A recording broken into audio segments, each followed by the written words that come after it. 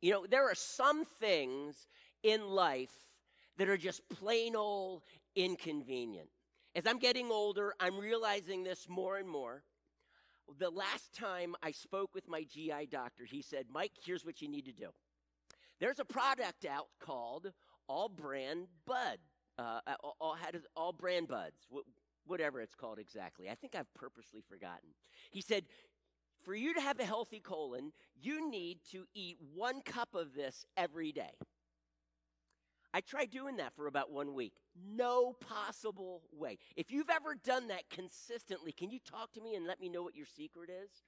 I mean, I don't know. Maybe he sprinkles it on everything, including his salad and his ice cream. I don't know. But I've tried it, and man, that is hard. That is so hard. It is completely inconvenient. So I'll be honest with you now. I still take my All Brand Buds, but I sprinkle them on my granola. I don't put nearly a cup of I don't eat nearly that much. But I do sprinkle some. And to be honest with you, for me, it is incredibly inconvenient. It is incredibly sacrificial on my part, but nevertheless, I do it. And I can only imagine one day when I get to heaven, the Lord's going to just smile at me and say, you know what, Mike? During your generation, they actually thought that stuff helped. But, and I'm like, are you serious? I sacrificed so much and it was for nothing? Wow. Oh my goodness. You know, none of us want to sacrifice for no reason whatsoever. I remember when we had our homeschool co-op at our house, and I really enjoyed having our homeschool co-op at our house. I really did. We had about 40 to 50 people every Tuesday day, like all day. And that was great, except the part when they would say, hey, Pastor Mike, and I would hide away in my study because I'm getting stuff done, right, except for the classes that I would teach. And they would say, hey, Pastor Mike, knock, knock, knock, hey, Pastor Mike, just so you know, the downstairs toilet has overflowed again.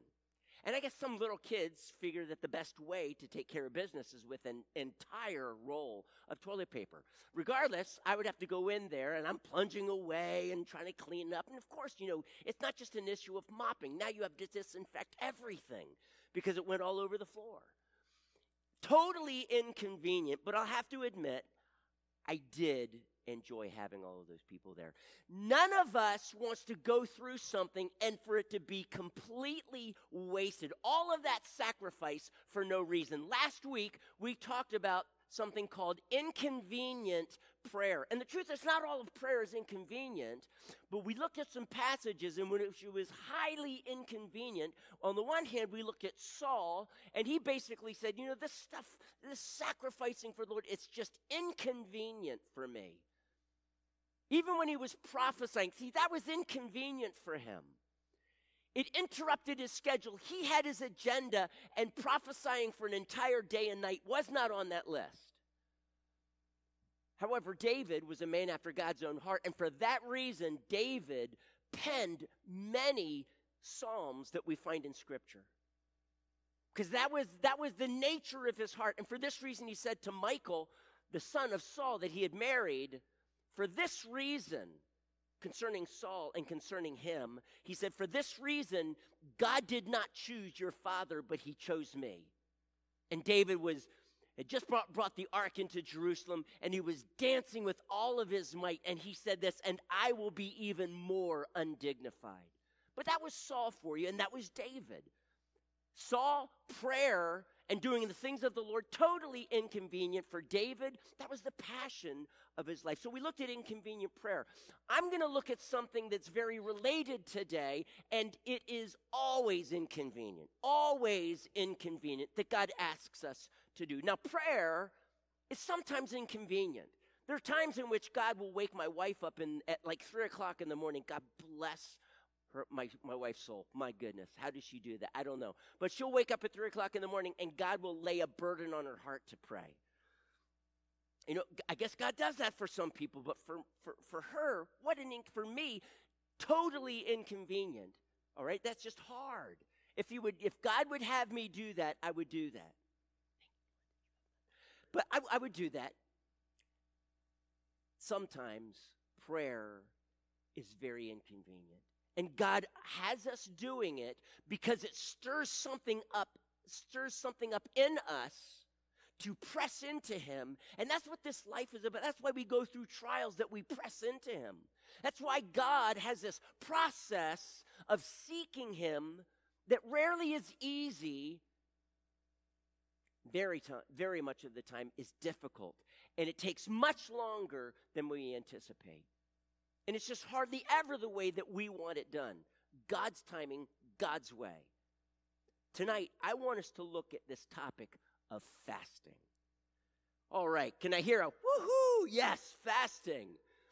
I'm just going to confess to you right now, tomorrow evening, I'm not fasting. Just saying, at the Super Bowl party, I'm not fasting. But this past month, there were times in which I did. There were times in which many of you did, and it was inconvenient. For me, fasting is always inconvenient. But God calls us to it for a good reason. I want us to look at this idea of fasting. That is fasting with the right heart. Because you can fast outwardly. Honestly, you can do almost anything outwardly that appears religious. And I mean, God has to hold his nose to bless that sometimes. God, many times, had to treat Saul that way.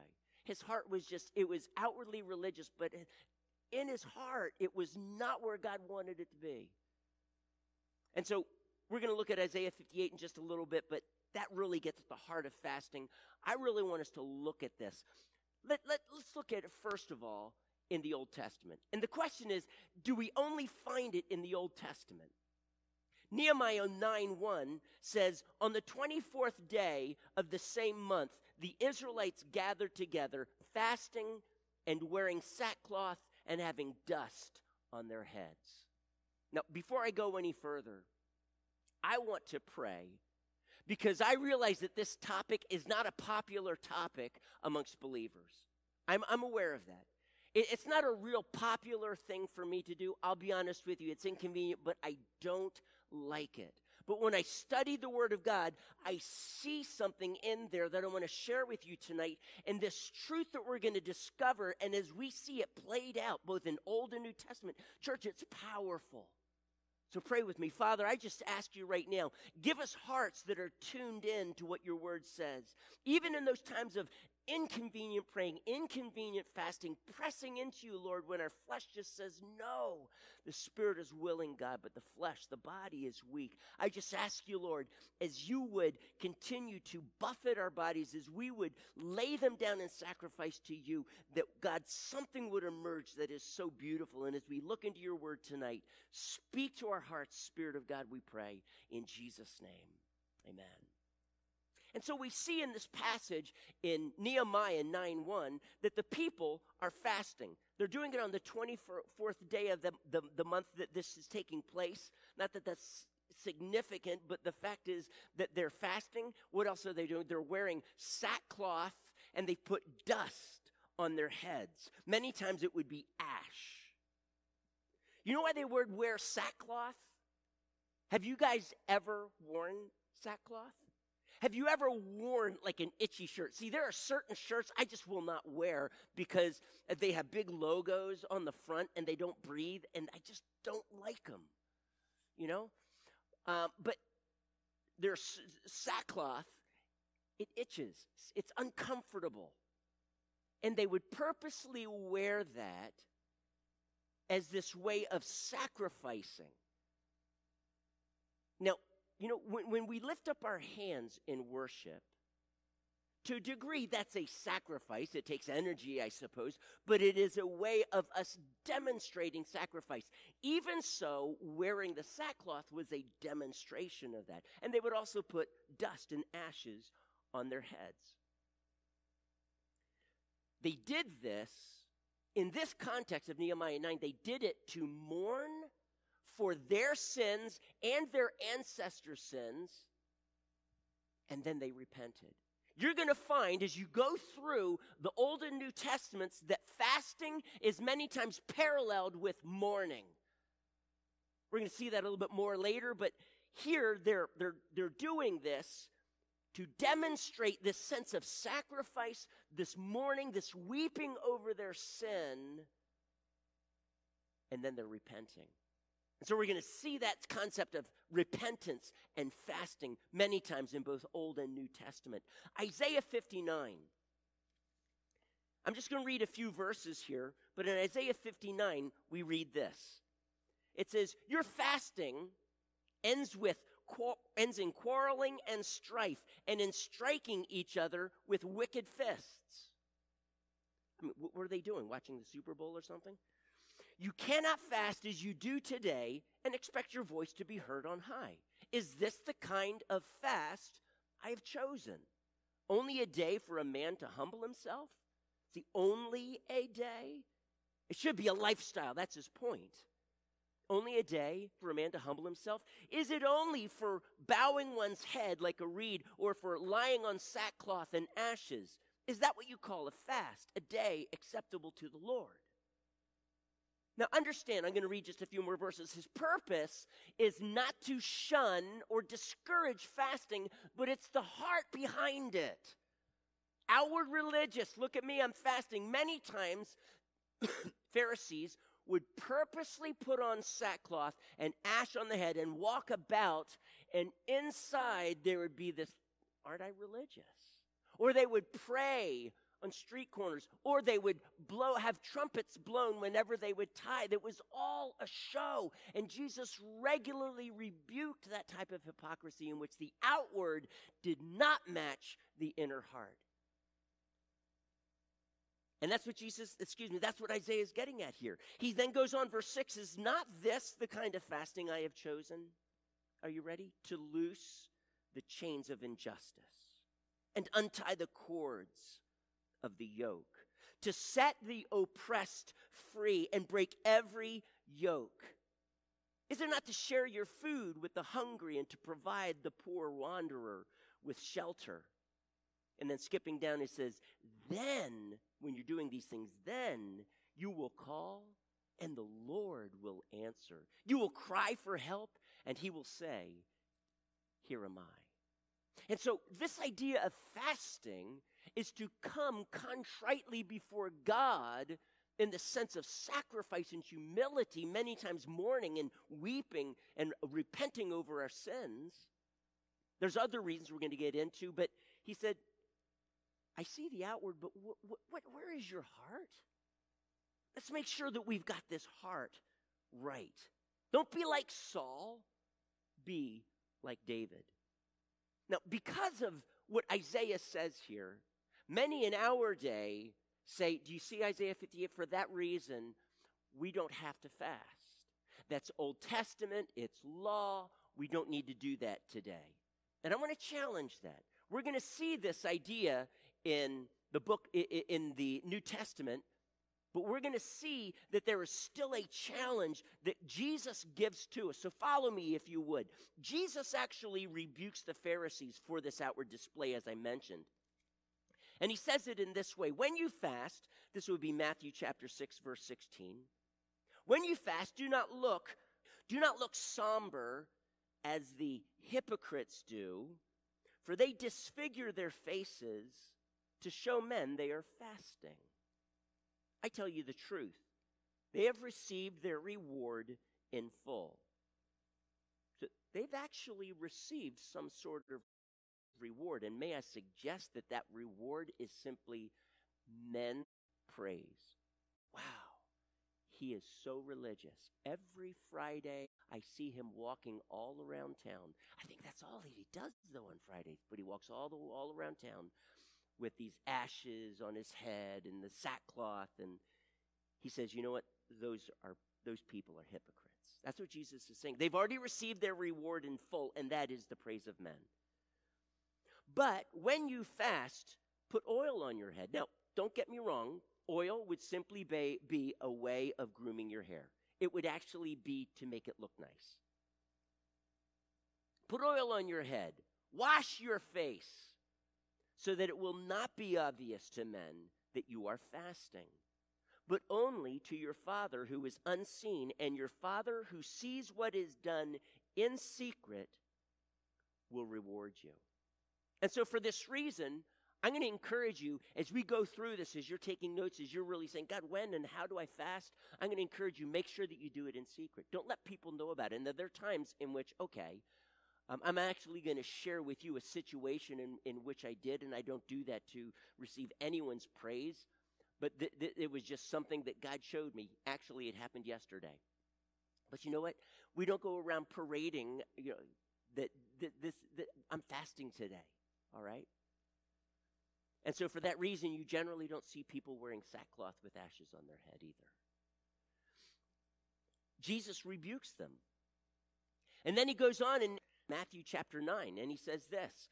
Matthew does. Then John's disciples came and asked him, "How is it that we and the Pharisees fast, but your disciples do not?"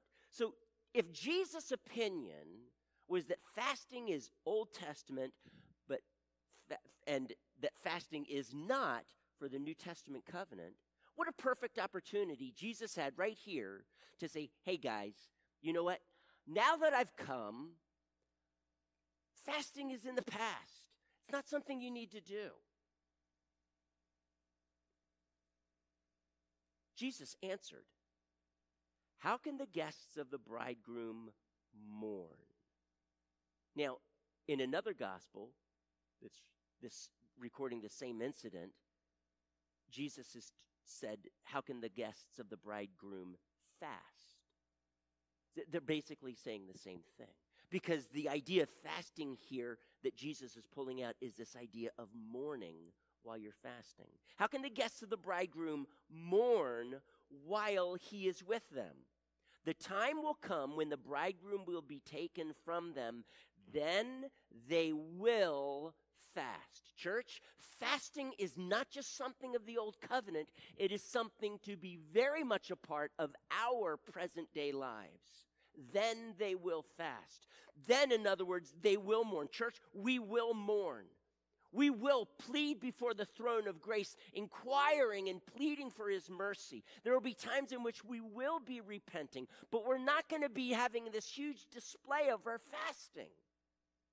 We'll do it secretly, and the Lord, who sees in secret, will reward openly, Scripture says.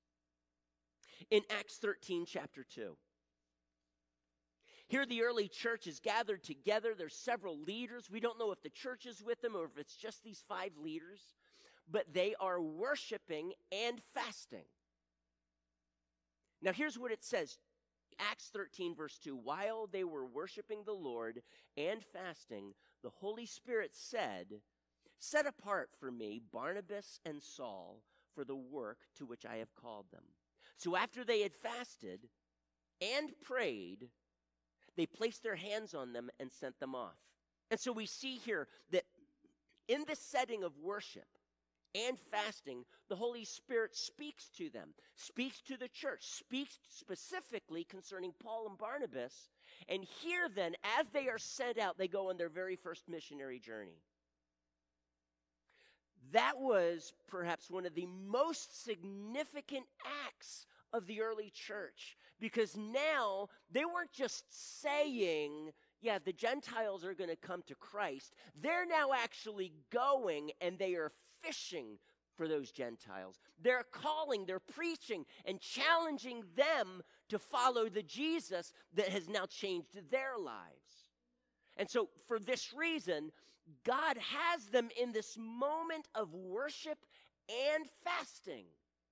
We don't know why they were fasting. Maybe they had a hunch that God was going to do something. Maybe they were thinking about some possibilities of what they were going to do. And then this prophetic word comes out. "Set apart from me Paul and Barnabas to the work to which I've called them." And I can only imagine that Paul and Barnabas had discussed this, had thought, what should we do? And now it's clarified. It is confirmed. Yep, Paul and Barnabas, they're leaving. And so they immediately pack their bags. They immediately get set. The church prays over them, and they're sent out. We see this just a few chapters later in chapter 14, verse 23. It says, Paul and Barnabas, while they're on their first missionary journey, Paul and Barnabas appointed elders for them in each church. That is, with regard to Lystra, Iconium, and Antioch. Elders in each of the churches, and with prayer and fasting, committed them to the Lord. They were appointing elders. That's a really significant step for any church. Now understand that they were able to appoint elders this quickly for this reason. They went into the synagogues. People who knew the word, the Old Testament, now begin to realize Jesus is the Messiah. Things click. They're converted, but they have so much truth planted in their hearts. And Paul and Barnabas identify those mature men and lay hands on them, set them in place as elders. But they do so with fasting. They're not mourning for their sin. So here's another situation in which they are humbling themselves before the Lord, and we're not exactly sure. Is it for greater anointing upon them? Is it for wisdom? We're not exactly sure. But this is a significant event, and they realize it, and so they set aside a time for fasting. All right? So fasting is very New Testament, very New Covenant. It is for today. So what types of fasting? I don't want to spend too much time on this, but what types of fasting do we find? So I'm not going to go through all of the scriptures about fasting and divide it up, and there's this type and this type. I'm just going to let you know that basically there would be 4 types of fasting. You'll probably find more somewhere else, but I'm just going to break it down into 4 basic ones.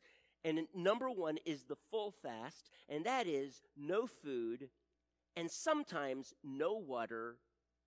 Other times and most of the time it would just be water. So no food, sometimes no water, but generally they did drink water. That would be the full fast. There are times in which they fasted food and water, but there were short occasions. We know of only one instance in Scripture in which the person fasted for 40 days without eating and without drinking water. Now, it is possible some have suggested, well, maybe they drank wine. But can I just let you know that I think the longest someone has ever gone without water is like 10 or 11 days or so. I might be mistaken on that. But many people after 4 days can die as a result of being dehydrated. For 40 days, we either have to say, okay, maybe he didn't drink water, but he did drink some wine. That would be kind of like juice. Or maybe it was just a miraculous event that was Moses on Mount Sinai while he was receiving the law of God. It says he did not eat and he did not drink water. I am not going to encourage you to do that. Don't assume that God is just going to protect your life. Even Jesus, when he fasted for 40 days, it does not say that he did not drink water. But he did fast for 40 days.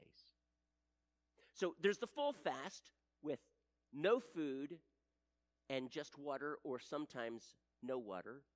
But no water was generally short. Number 2, there's the liquid fast. The liquid fast would basically be no food and just juices. No food, but just juices.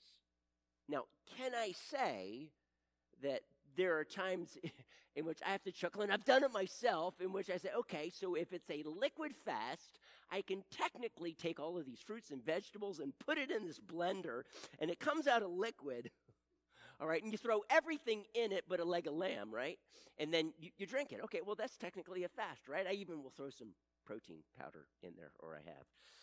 And I'm just wondering, and I even had someone say, hey, Mike, I'm fasting. I said, you're fasting, but you're eating ice cream. He said, well, technically it's frozen liquid, right? Okay.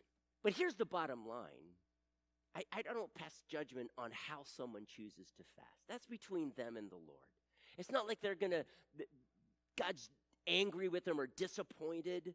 I mean, that's not what this is about. This is simply about the heart reflecting in an outward way, I am willing to inconvenience myself. I am willing to buffet my body. I am willing to sacrifice whatever I need to for this reason, whatever I'm praying about. Maybe it is repentance, and maybe it's just concerning a stronghold in their life. Maybe it's for something that's urgent and a prayer need.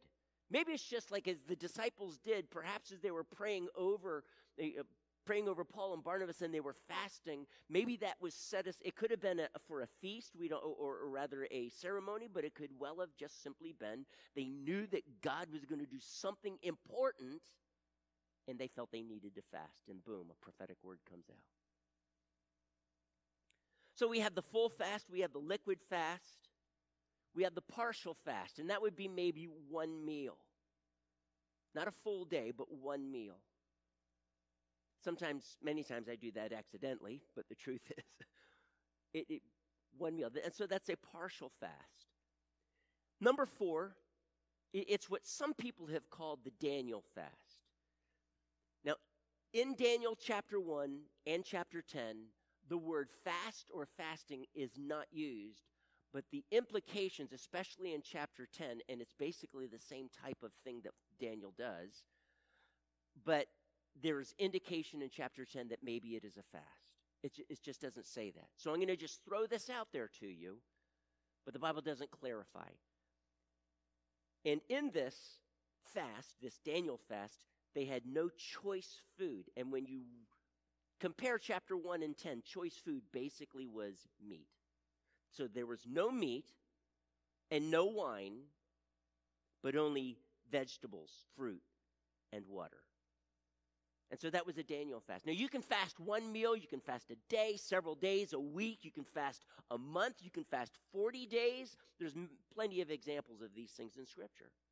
But again, I'm just going to encourage you, make sure that as you're fasting, regardless of what type of fast you choose, that it's a reflection of the heart.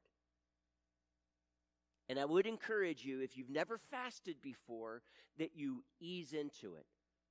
If you've never fasted before, I'm going to encourage you, don't go out and do a 40-day fast. Don't do that, water only. Get your body used to that, okay? Get your body used to it. Now, why fast? I've touched on some of them. It's a demonstration of mourning and repentance, and therefore it's this sense of great need for God to step in and for God to act. In this case, mourning and repentance, it would be for God's forgiveness. And not just forgiveness, but a change of heart amongst yourself or the people that we're praying for. When Daniel fasted in Daniel chapter 9, at the end of the 70 years, because he had read Jeremiah, he figured, doing the math, that we're coming really close to the end of the 70 years. It says that he fasted and prayed. Now, in that context, he is mourning for Israel's past sins, but he is also has an eye to the future. And then, of course, God sends Gabriel, an angel, and Gabriel gives him a very specific message, a very enigmatic prophetic message having to do with 70 weeks. And so there is a response from God, but Daniel's heart is postured for a repentance of the past, but a looking ahead to the future. That there would be this change in Israel. And actually, the prophetic word has to do with that. It actually has to do with the cross, the coming of the Messiah, and the very reason for him coming to bring about a purified people. So God's answer is something in the future. So it's a demonstration of these things. Sometimes we pray, and it's an outward sign of humbling and sacrificing, as if to say, I am desperate in need of you. It is completely inconvenience. It's a complete inconvenience, but it's purposefully that. I want to read something to you from St. Augustine. It's entitled, How to Fight Temptations Against Fasting. Now, Augustine lived in the late 300s, early 400s. He was the bishop of Hippo in North Africa. He said this, do not consider fasting to be a light or unimportant matter. No one fasting according to the customs of the church should think to himself things such as, what prompts you to fast? You're cheating your soul. You're not giving it what pleases it. You are imposing punishment on yourself. You are your own torturer and executioner. Man, I feel what he's saying there, right? You're your own torturer and executioner. Does it please God to have you torment yourself? Then he's cruel, since he's pleased by your suffering. Do you hear what he's saying? Answer temptations of this sort with these words. Certainly I punish myself so that God may spare me. I take vengeance on myself. He's speaking a bit poetically here. I take vengeance on myself so that he may come to my aid, so that I may be pleasing in his eyes, so that I may delight in his graciousness. For the victim is tortured so that it may be placed on the altar. My flesh will thus weigh less heavily on my spirit. Okay, do you hear the nature of what he is saying? He uses some pretty harsh, like vengeance. But he's basically saying it's because I'm the victim. I am a sacrifice. And in this fasting, I am sacrificing myself. What is that? It's just a sacrifice to God. All right? And we do it joyfully. And I'm preaching right now to myself, church. We do it joyfully with anticipation of what God has in store, of what God is going to do, what God is going to say, how he's going to respond. So that was St. Augustine, Bishop of Hippo. Sometimes we pray and fast, generally they're together for guidance, for wisdom. And I say it's generally coupled with praying. You rarely will find any instance of fasting and no mention of prayer, though we will look at one, but the suggestion is that prayer is there, and you'll see why in a moment. I would also say that it encourages and stimulates faith. There's an incident in which Jesus had just been transfigured before Peter, James, and John, and he comes down from the mountain, and when he comes down, the other 9 disciples are having an argument with the Pharisees. A lot of commotion going on, and Jesus comes in the fray and he says, guys, what's going on here? And they say, and a man comes up to Jesus and says, well, they were trying to cast a demon out of my son, and they couldn't do it. And they were in an argument with the Pharisees. And I'm sure that the Pharisees, once that door to argumentation was opened, it just discouraged faith. And faith is so significant in this story. And so Jesus says, well, talks to the dad and says, how long, what's the symptoms, etc. And then he says, you unbelieving generation. And the man says, then help my unbelief. And so Jesus calls the boy over, and when he comes, he falls at his feet, and he starts writhing on the ground, foaming at the mouth, general characteristics of total demonic oppression, and Jesus casts the demon out. Gone. Now here's the significant part. Jesus pulls away with his disciples, and they ask him, Jesus, why couldn't we cast out this demon? And here's what Jesus said. In Matthew chapter 17, verse 20, his response is, "O you of little faith." Faith is the issue that the disciples struggled with. And I'll say it again. Their argument with the Pharisees did not help at all. Didn't help at all. But Mark records, and he it's not that there are two different answers here, but no doubt Jesus said both of these things. Jesus in Mark 9:29 says this kind of demon does not come out apart from prayer, and some manuscripts add and fasting. And I'm not going to get into the different manuscripts there. I'm just going to say I'm going to present it to you as prayer and fasting, okay? So is it about faith or is it about prayer or prayer and fasting? And the idea is that, church, it's both. Because prayer and fasting stimulates faith. It causes faith to rise up. Remember in Luke 18, Jesus told them a parable so that they would pray and never give up. And concerning the widow who was seeking justice against her adversary. And Jesus at the end of that parable says, when the Son of Man returns, will he find prayer on the earth? No. He said, will he find faith on the earth? Prayer stimulates and is an act of faith. And this is in part why there are reasons why God waits, and he is challenging us to pray and don't give up. Keep praying, and yes, keep fasting. It's totally inconvenient, always inconvenient. We do so, though, with joy. Lord, help me, but we do it with joy, and we realize that God in heaven is pleased with that. We're not earning rewards. We're not earning his favor. We're just not doing that. God's favor is already there. But we are pressing in, and it is an exercise of sacrifice and faith. So, faith, prayer, fasting, all of these come together. They work together with good reason. The end being that God in heaven smiles and he looks down and he steps in and he acts in a very powerful way.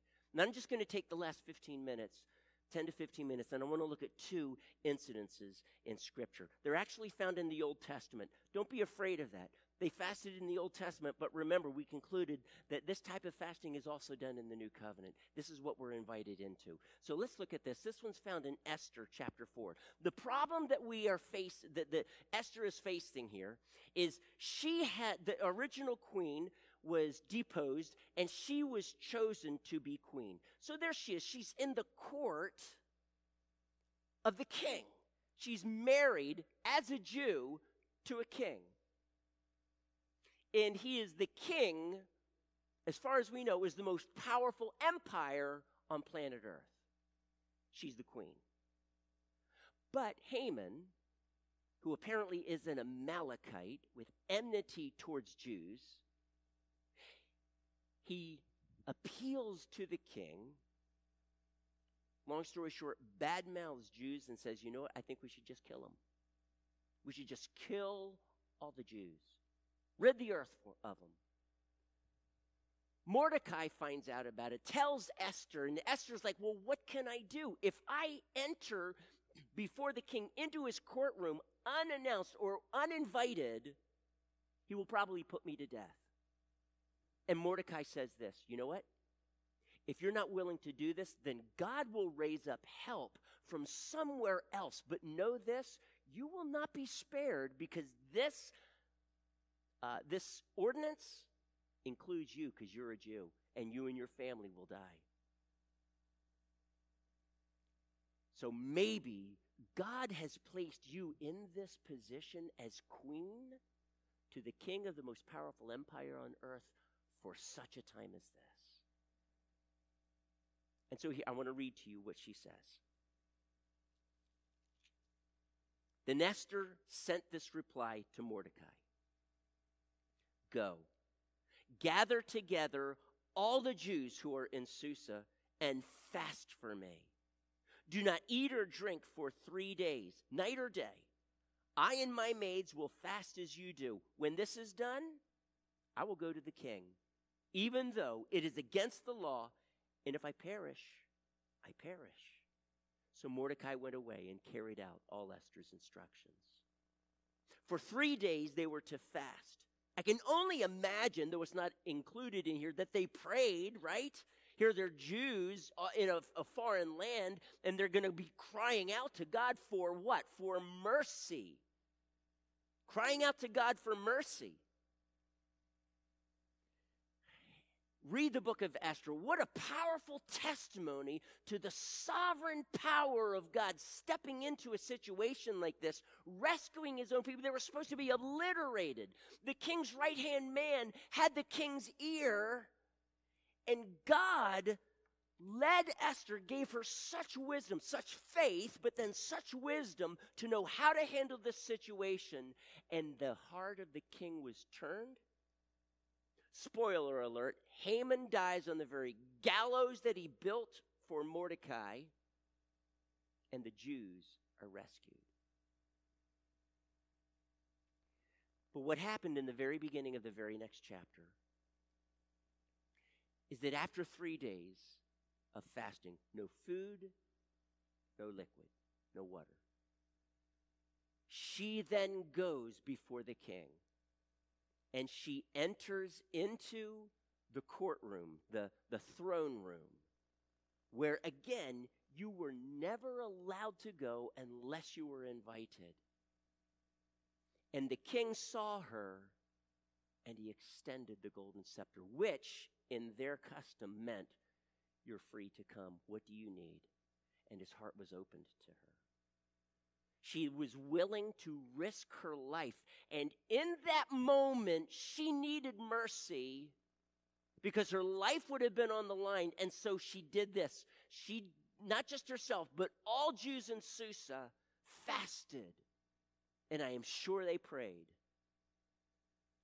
And God extended mercy. God didn't just extend mercy, church. God did something so amazing and so blessed the Jewish people in Susa and throughout the empire, actually. There's more that could be said. God was merciful because a woman was willing to sacrifice her life, but before she did that and took that step of faith, she prepared her heart and she pleaded for mercy. That's what this was all about. You know, just on Thursday, I was asked to do a job. It took me many hours to do, and I'm just going to say it included a bumper and a mirror. And I'm going to kind of skip some details because they're probably going to be boring for you. But a mirror, many mirrors these days are two parts. There is the rim, and just inside the rim is where the glass is, and then the body of the mirror. And there was a scratch that went over the rim and the body. Simple, but if you're not careful, you can feel that's where they join together. And so apparently I didn't take great enough care. I thought I did, but when I painted it, there was probably about 3 inches where there was paint between there, and you could not see that separation. So it made it look painted. And I just thought to myself, if I were the owner of this vehicle, this would not be acceptable. It just would not be acceptable. And there's much more detail to this. This job had to turn out well. It just had to. As a matter of fact, the way it could work is that I could be reprimanded by the general manager, possibly lose my job there that I've had for over 20 years, maybe not. But the truth is, there was a lot at stake here. The service department that I got the job through may say, never again, I don't want you to touch these vehicles. The bumper turned out great. The mirror turned out great, except for that.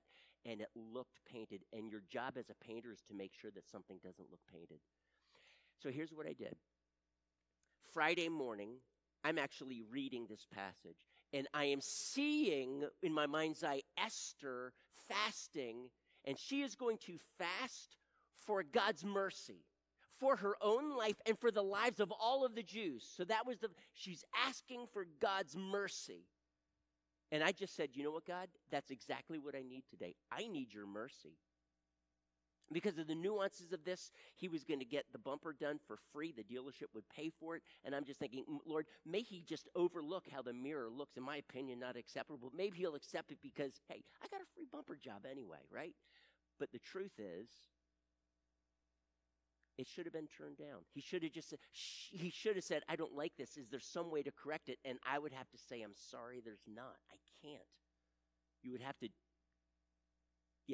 long process. I wouldn't be able to do it. And so I just prayed, God, somehow blind his eyes. I don't care. Do whatever you need to do, but may he love the job. So I packed my lunch. I just figured, I'm fasting one meal. Because the guy's going to come in, he's going to pick up the car, and I am either going to get a bunch of flack for this, or he's going to walk away okay with the job. So I'm keeping an eye on the vehicle. I'm doing a car, and I drive by. His car's still there. Noon.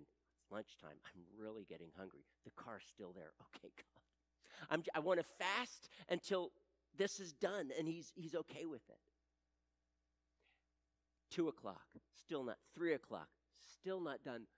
Is he coming at the end of the day? I hate fasting when I have to work so hard, just so you know. But I'm trying to keep my attitude in check, and I'm just saying, okay, God, then I fast to the end of the day. And finally, I drive my car by that I just finished up, and his car's gone. Okay. She hasn't come over to me. She hasn't said, Mike, why didn't this turn out I just left it up to his opinion. I got a text from him that evening saying, Mike, that job was awesome. It was great, capital Great. And I just thought, what? Seriously? Thank you, Lord. Now I want to ask you, Are you going through a situation in your personal life in which you desperately need God's mercy at this moment? Do you need his mercy for anything? Hebrews 4 says we boldly approach the throne of grace, pleading for his mercy. God desires to pour out his mercy on his people. But I'm just going to say there are times, as we have an example here, in which he says, I need you to be desperate. That is what God will regularly ask. I need your desperation in here. You know, Marla wrote a worship song. I think we sang it last week, didn't we? It's, I am desperate. I am desperate. That is the cry of faith. God, I am desperate. I lean on you. I desperately need you right now in this situation. I need mercy. What do you need mercy for today, church? What do you need mercy for? And write it down. And you pray, you be the one to say, okay, maybe you already fasted for it in January. But if not, maybe God would call you to that and just say, God, I'm setting aside this amount of time. And this is what the type of fast I believe you've called me to. No one can decide that for you, by the way. And God, I am like your sacrifice. I am laying my physical body on this altar. Crucify it, kill it. That's what fasting feels like anyway. And God, my prayer is this. And lay it before him over and over and over again. Don't be like the hypocrites, like the pagans, who they just mumble and say the same prayer over and over and over and over again as if somehow that's going to earn a reward for them. And when they hit a certain number, God says, there you go, jackpot, you get a freebie today. That's not the heart behind any of this. It is, God, here's my heart. And it's desperate for you right now. The last one I want us to look at is Elijah. I need to be quick with this. Elijah has just had the most phenomenal experience in his entire life. He has challenged the prophets of Baal, 450 of them, to a duel. Whose God is greater? I don't encourage you to necessarily do that. He was inspired by God, but the duel was this. You do your sacrifice, I'll do mine. I'm even going to pour water on mine, and we'll see. You guys pray, and you'll see if your God, Baal, answers you and just consumes your sacrifice with fire. Don't light it. No lighter fluid. No matches. And we'll see. And so, like, all day, they're just chanting. They're cutting themselves and doing all of their pagan, occultish type of things, and it's like no answer from heaven. Elijah then takes his 12 barrels, buckets, jars, whatever, of water, dumps it on his sacrifice, dripping, the wood is soaked, there's a trench all around it, it's filled with water, and then he prays, and God, you show them the true God in heaven, and immediately fire from heaven consumes the sacrifice, burns it up. Water gone, licks up the water, licks it up, interesting, right? Licks up the water from the trough that he's around the altar, and the people are stand back, they're amazed. And they 3 times they say, Yahweh is God. Yahweh is God. And then he eventually has all 450 prophets of Baal put to death. They were a plague, a blight on the face of Israel, leading them astray, leading them into child sacrifice, leading them into all kinds of occultic types of sins. And the king Ahab and Jezebel were just welcoming all of this. And God said, no more, had 450 prophets of Baal killed. Elijah is thinking, now the northern and southern kingdom will be united. Now there will be revival. Yes. And the report gets back, Jezebel wants your head on a platter. She is after you. She is going to kill you for what you did. And he runs. And he in his just weariness and frustration, he says to God, he says, I've had enough, Lord. Take my life, I am no better than my ancestors. He tried so hard, living his life, preaching, calling people to repentance. And there's a fire that's beginning to be ignited. And then suddenly it seems as if it's snuffed out. And he says, God, I'm no better than my ancestors. They've tried to proclaim the one true God, and there was no repentance. And I am no better than them. And so he starts this journey, and he starts this journey to Mount Horeb, which is Mount Sinai. And apparently he is fasting. It says, so he got up and ate and drank. The angel, by the way, that appeared to him provided this, strengthened by that food. So there's an indication now of fasting. Strengthened by that food, not future food, by that food he traveled. And for 40 days and 40 nights, he did this. He reached Mount Horeb. Now, it's not that it took him 40 days and 40 nights. It's just that he fasted for 40 days and 40 nights. When he arrived at Mount Horeb, we don't know in that 40 days. That's the way the Hebrews laid out. And he reaches Horeb, the mountain of God. That's where Moses was. And what we see here, it says he went into a cave and spent the night. What we see here is kind of an imagery of what Moses went through, of what Moses did. Fasting for 40 days. He goes to Mount Sinai or Mount Horeb, and he hides in a cave. You see, it was there in that cave, in the cleft of that rock, that God did something very unusual and powerful. He walked in front of Moses, but Moses only saw his back, and that was the glory of God unveiled. He couldn't show him his face. And metaphorically, what all of that is, we don't know, but he could not bear to see the full unveiled glory of God. He would have died. But he had an experience greater than any has seen, and he witnessed the glory of God, all of the goodness and love and everything and compassion in God revealed to him. And Elijah is looking for this, and so God asks him, Elijah, why are you here? And Elijah tells him basically a sob story. I don't mean to be too harsh on Elijah.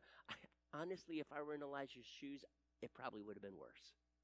I probably would have felt more defeated. Elijah's focus right now is too much on himself. Yes, he's wanting to see revival, but it has made him feel like a total failure. Yep, been there, right? Any of you been there? You tried so hard and it just totally failed? Yep, been there. Nobody's feeling, at least to a degree. Yep. And God says, Elijah? Yeah, I can only, that's why you're here. Okay, I listened to all of this. You need to know something. And so God has a tornado pass in front of him. He has an earthquake happen, and fire. Fire was the very thing that he did just 40 days prior on Mount Carmel.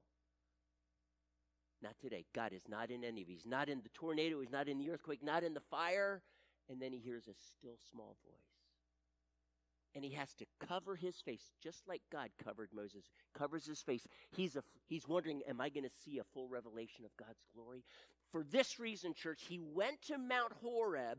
He's fasting. He's in desperate need of a personal revival, and he's going to plead for God's mercy for a national revival. This is on Elijah's heart. And so he fasted for 40 days.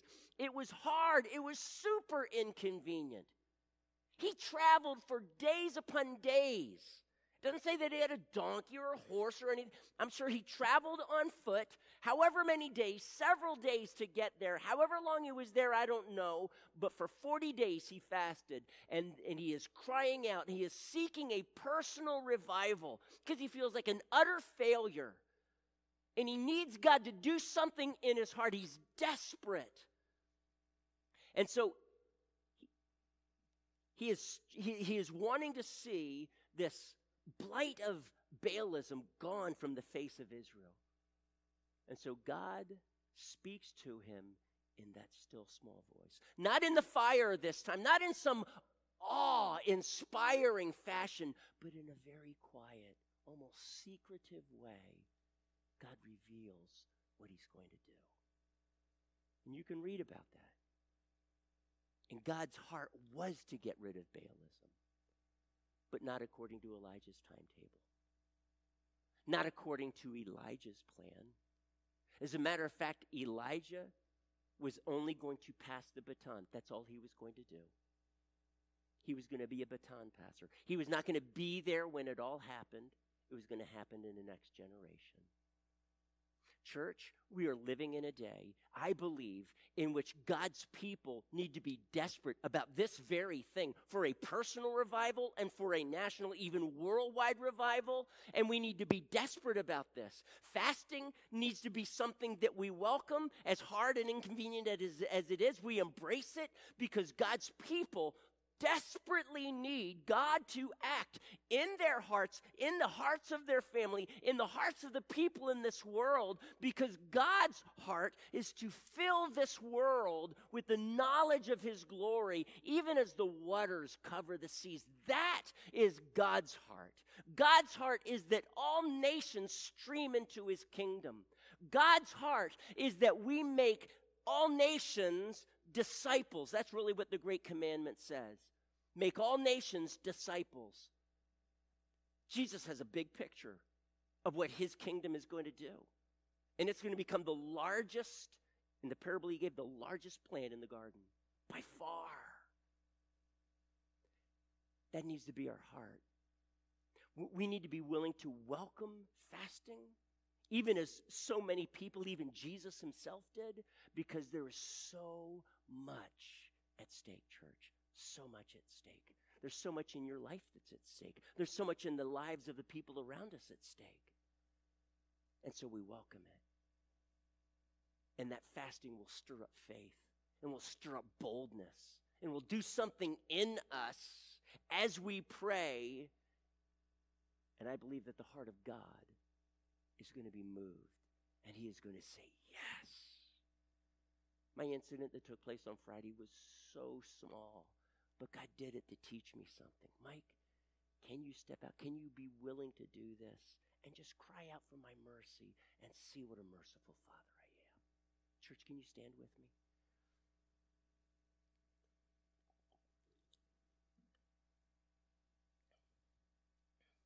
Father, whatever right now is burdening our heart, I just ask that it would not stop there. You're wanting to do something in us personally, as a people, as a church, as your church worldwide, God, but it must begin here. Father, I just ask, make us a people who are so dependent upon you, so longing for you, so desperate for you. Make Mike Curtis that type of person. Father, may I not look down on sacrificing like this when it comes to fasting. But Lord, that is our lives on the altar, and we come before your throne boldly. And whatever is on our hearts, Lord God, that we're even right now, many of us lifting up to you, God, please rescue my daughter. Jesus, please, this neighbor, I've poured so much time into him. Call him out of darkness. God, this stronghold in my life, break it. I just ask you, Father, that in your mercy, you would step into our present situations and manifest your glory. Do something amazing, God, as we yield to you. Thank you, Father. Thank you, Lord. In Jesus' name I pray.